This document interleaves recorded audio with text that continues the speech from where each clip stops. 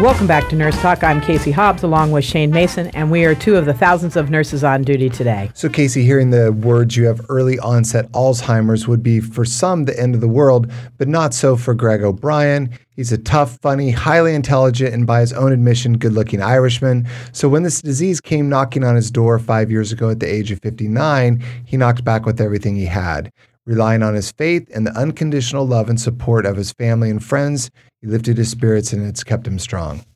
Greg is an award-winning investigative reporter and has written his memoir, On Pluto, Inside the Mind of Alzheimer's. He talks freely about what it's like to lose your mind and see slices of your very identity slipping away. In the book, he communicates objectively the patient perspective of living with this condition.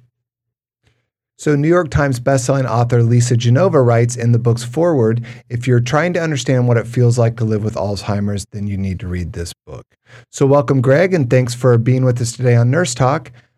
Greg, you liken your experience of Alzheimer's to a trip out to Pluto, where no one can hear you or see what you said, see you or hear what you said.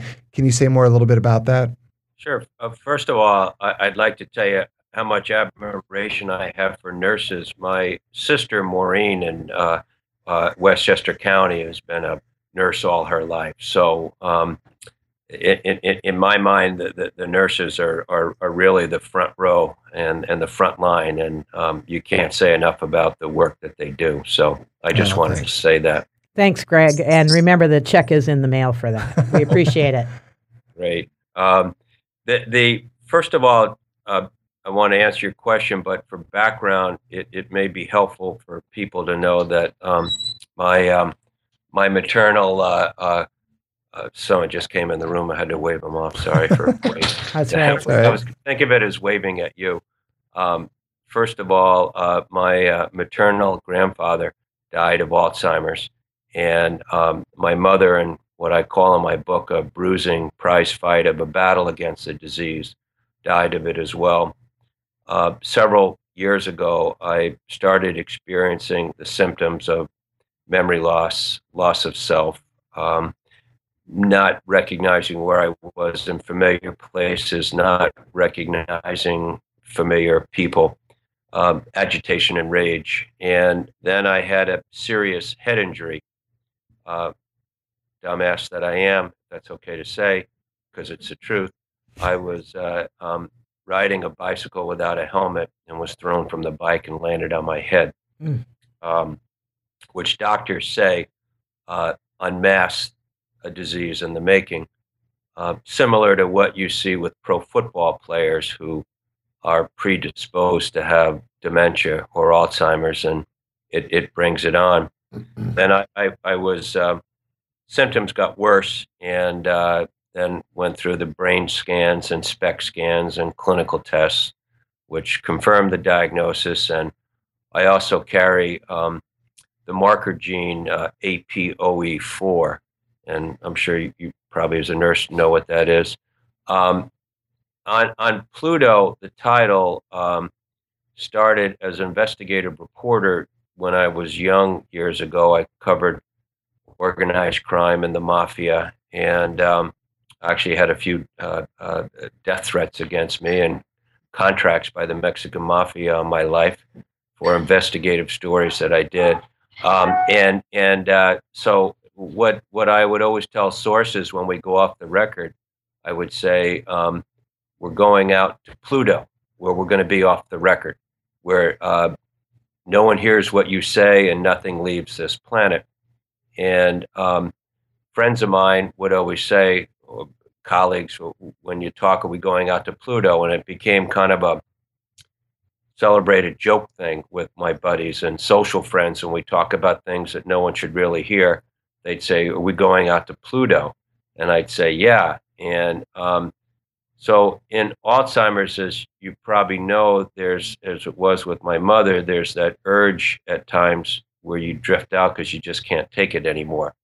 And I had to invent a place that was safe and that I knew. So I called it Going Out to Pluto. And I come back, but there's a day and a time when I won't return, as my mother didn't. Mm-hmm. Wow, Greg, I have to say you write very well. I'm about halfway through your book, and it's so delightfully written. The one thing I would say about that, and I have a strong faith and raised Irish Catholic, and more what you might call evangelical Catholic. And I tell my friends, don't tell my relatives in Dublin because they would stone me for saying that. But my writing is a gift from God, and I believe that. And it's a we all work off our own gifts. You guys have tremendous gifts in your own. That's just my gift. Yes, it's very lovely. So can you tell us about what it was like the day that you go into the doctor's office with your lovely wife, Mary Catherine, and hear the news that, yep, it's Alzheimer's, early onset Alzheimer's. What'd that do for you? Well, I cried, and the doctor knew, because he talked to my personal physician, Dr. Barry Conant on Cape Cod, who's a personal friend of mine, and the neurologist knew from talking to Barry that he had to get my attention to fight this. Mm-hmm. And he said, he gave me the diagnosis, and he said, I'm speaking to you as if you're terminal. To which I said, well, anyone in the room who doesn't think they're going to die someday, please raise your right hand. Mm-hmm. And he said, well, that's the kind of fight I want from you. Mm-hmm. And what it did was, it was kind of relief. I know that sounds odd. No, I get it. But having, give you an idea right now, as the progression, at times 60% of my short-term memory now is gone in 60 seconds. I often don't recognize where I am in familiar places, regularly don't recognize people out of the context I normally see them. I see things that aren't there. The impolite word is hallucination at times. Go into tremendous rage. I've lost the ability to figure out space and relation, in terms of where you're going to park a car or something like that. And lost my balance. And so and I forgot the question you asked, because this is what happened. So that's okay. I like where you went with it, and you kind of, sort of, in a roundabout way answered that question. Dead end, because I don't know where the freak we are right now. But yeah, I hear you. I hear you. You did it beautifully. I had asked you about what it was like when you got the diagnosis, and you did that very nicely. Greg, I'm wondering, at what age did you begin to notice all this was starting to take place? I'm 64, and it was in my later 50s. Okay. And so you were having symptoms before. Did you have symptoms before you injured your head in the bicycle accident? I did, and I was able to fight through them, but they were troublesome. And when I had the bike accident, I couldn't fight through them anymore. Yeah.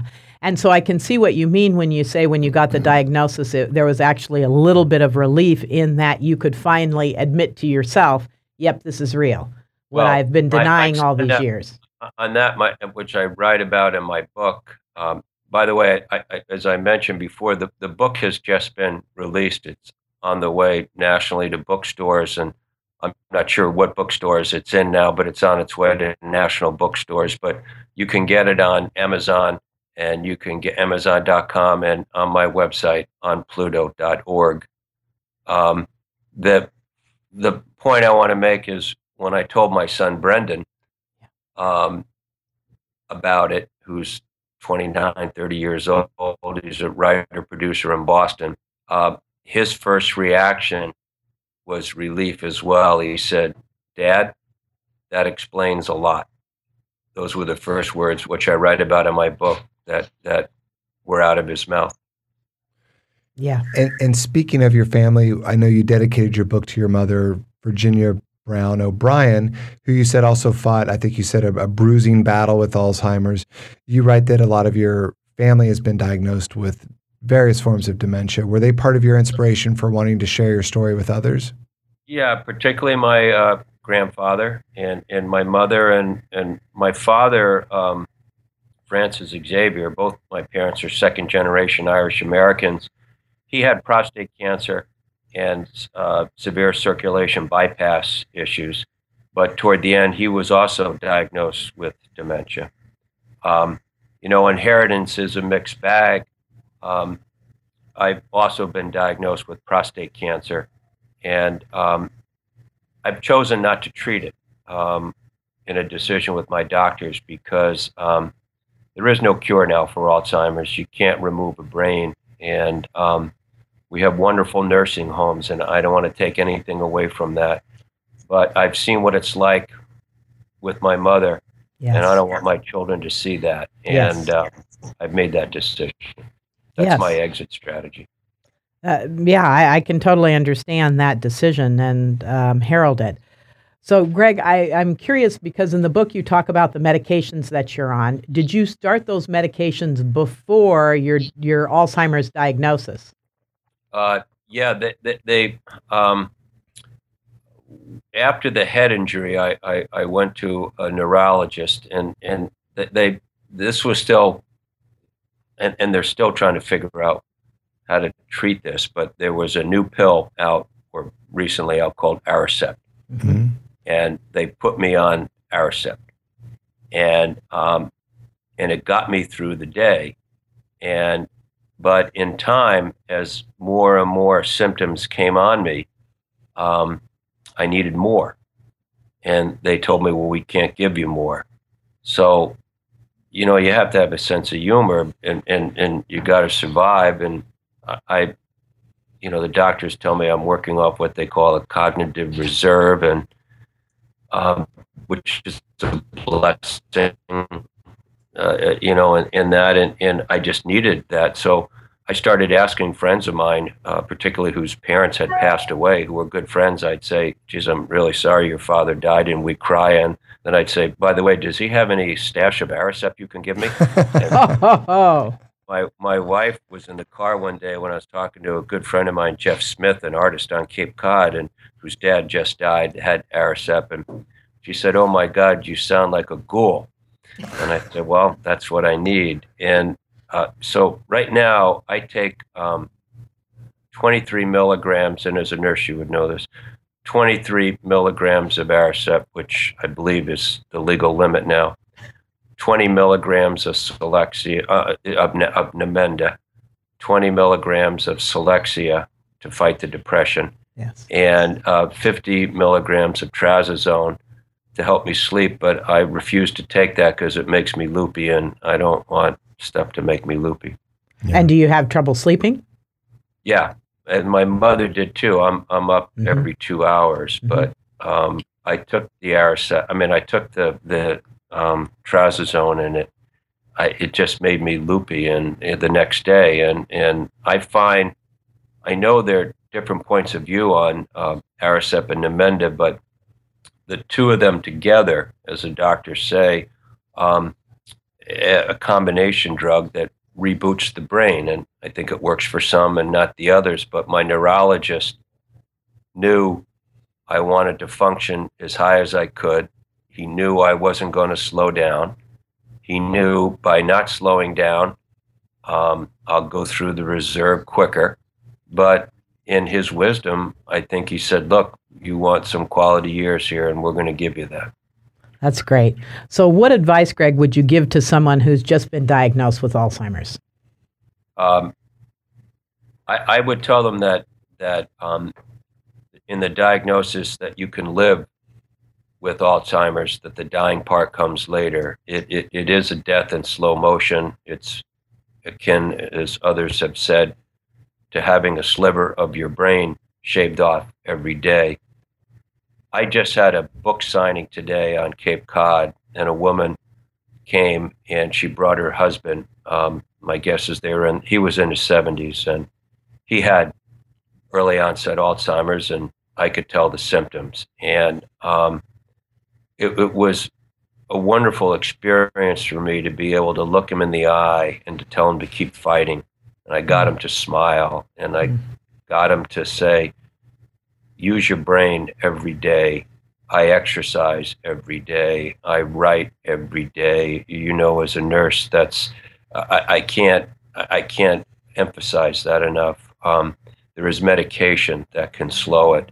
I can't live without my faith and my hope and my humor. The one thing that I would like to, what I try to stress in the book, it's not a misery memoir. It's about how to live with Alzheimer's, but it's also to demystify and debunk the myth, not the myth, but the stereotype of Alzheimer's. Alzheimer's is not just the end stage when you're in a nursing home and you don't know who you are and you've lost your continence. There are days when I don't know who I am, frankly, and I have lost my continence. Alzheimer is the journey in getting there. And there are millions of people like me, many afraid to talk. And I'm talking because as a journalist, I don't know any other way, having seen my mother and my grandfather, and knowing that this disease is going to wipe out a generation if nothing is done, the baby boomers. And I just forgot what I was going to say, but man, was it good. It was good. It's been good all along. You're talking about the journey of Alzheimer's and the stereotype of the end stages in the nursing home. You've been absolutely brilliant in your ability to get the word out, both in writing in the book and here in person. You're doing a lovely job. So your mission is to get the word out to people about Alzheimer's and how many of us are affected by it, so that we will increase research to do something about this disease. Can you say a little bit you talk a little bit in the book about your soul and the journey, because of course your mind and your body are not necessarily that. Is that what's held you in good stead?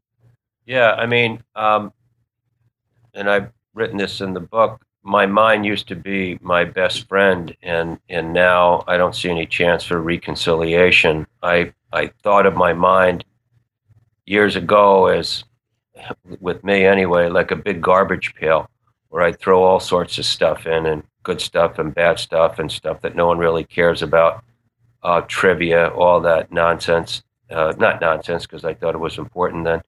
And now my ability to absorb is more like a flower vase, and I have to pick and choose. And I believe at some level people can do that if you do it consciously, about what you're going to focus on and let the rest go.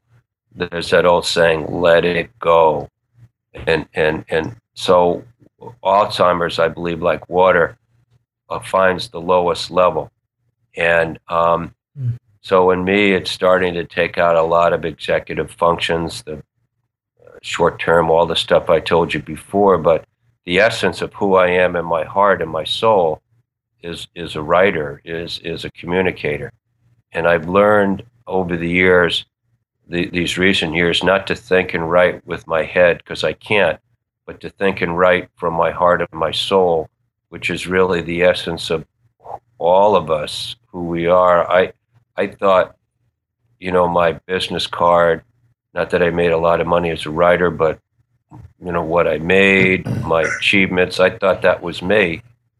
And you get stripped naked in Alzheimer's, and you don't like what you see, but now you have a chance to fix it, or fix some of it. And you do that in faith and walking through your heart. So I know people don't understand it, and they don't understand the stereotype of it, but that can be a blessing. That's great. I want to thank you so much, Greg, for writing the book and for staying honest and tackling such a difficult subject. We really appreciate your time today. Thank you. God bless you. Thank you very much. So we've been talking with award-winning journalist Greg O'Brien. His book is on Amazon.com. It's also at Pluto.org.